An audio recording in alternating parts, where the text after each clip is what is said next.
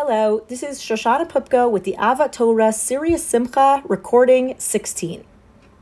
Last week, we talked about relational well-being, a topic that deserves far more attention than we can give it in this context. If you're interested in probing further what a healthy, secure relationship can and should look like, I encourage you to read Sue Johnson's book, Hold Me Tight. Today, let's talk about the third area enumerated by Tal Ben Shahar, spiritual well-being. The first thing we need to clarify when talking about spiritual well-being is the role that religion should or shouldn't play in this discussion. We're going to take the approach that while spirituality should be nurtured in religious contexts, it can also be learned and cultivated in day-to-day life. Let's talk about this distinction. Viktor Frankl, in his book, Man's Search for Meaning, distinguishes between the meaning of life and the meaning in life. The meaning of life includes questions like, why am I here? And what's the purpose of it all? These and other related questions are often grappled with in a religious context. And when religious values are followed in day-to-day life, then these values will provide a good roadmap of how to find meaning in life. But for our discussion, it's important to distinguish that you don't have to have a clear meaning of life to find meaning in life, nor do you have to rely on religion to find meaning in life. Let's unpack this together. Another way to find meaning in life is by bringing awareness to the ordinary things that we do every single day, including the things we do routinely.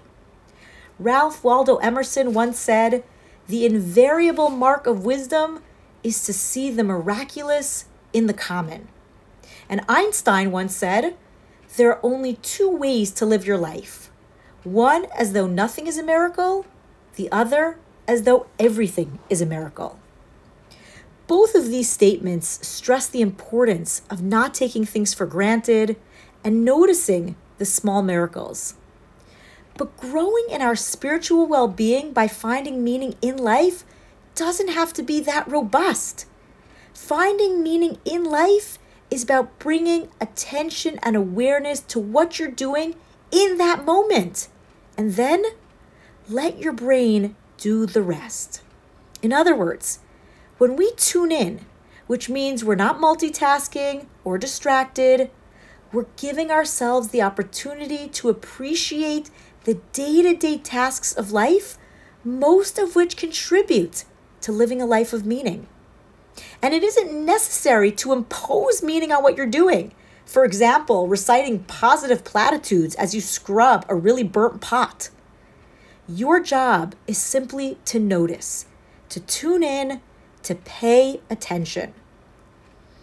What we just described is often referred to as the informal practice of meditation.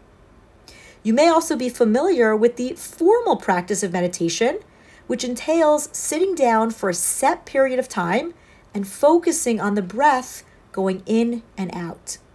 If you want to practice formal meditation, check out the 10% app by Dan Harris, the 10% Happier app by Dan Harris.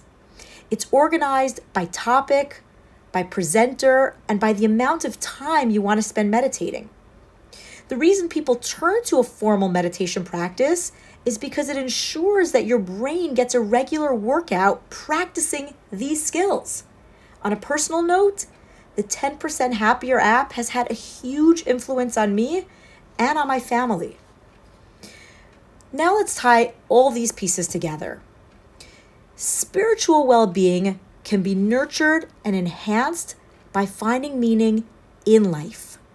And paying attention, practicing informal meditation is a primary way that leads to meaningful engagement with the day-to-day.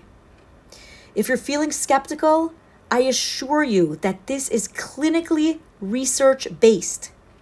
It's the work of Dr. John Kabat-Zinn, which taught us that whether you practice formal or informal meditation, practicing mindfulness, paying attention, transforms mundane moments, and this leads directly to increased feelings of happiness.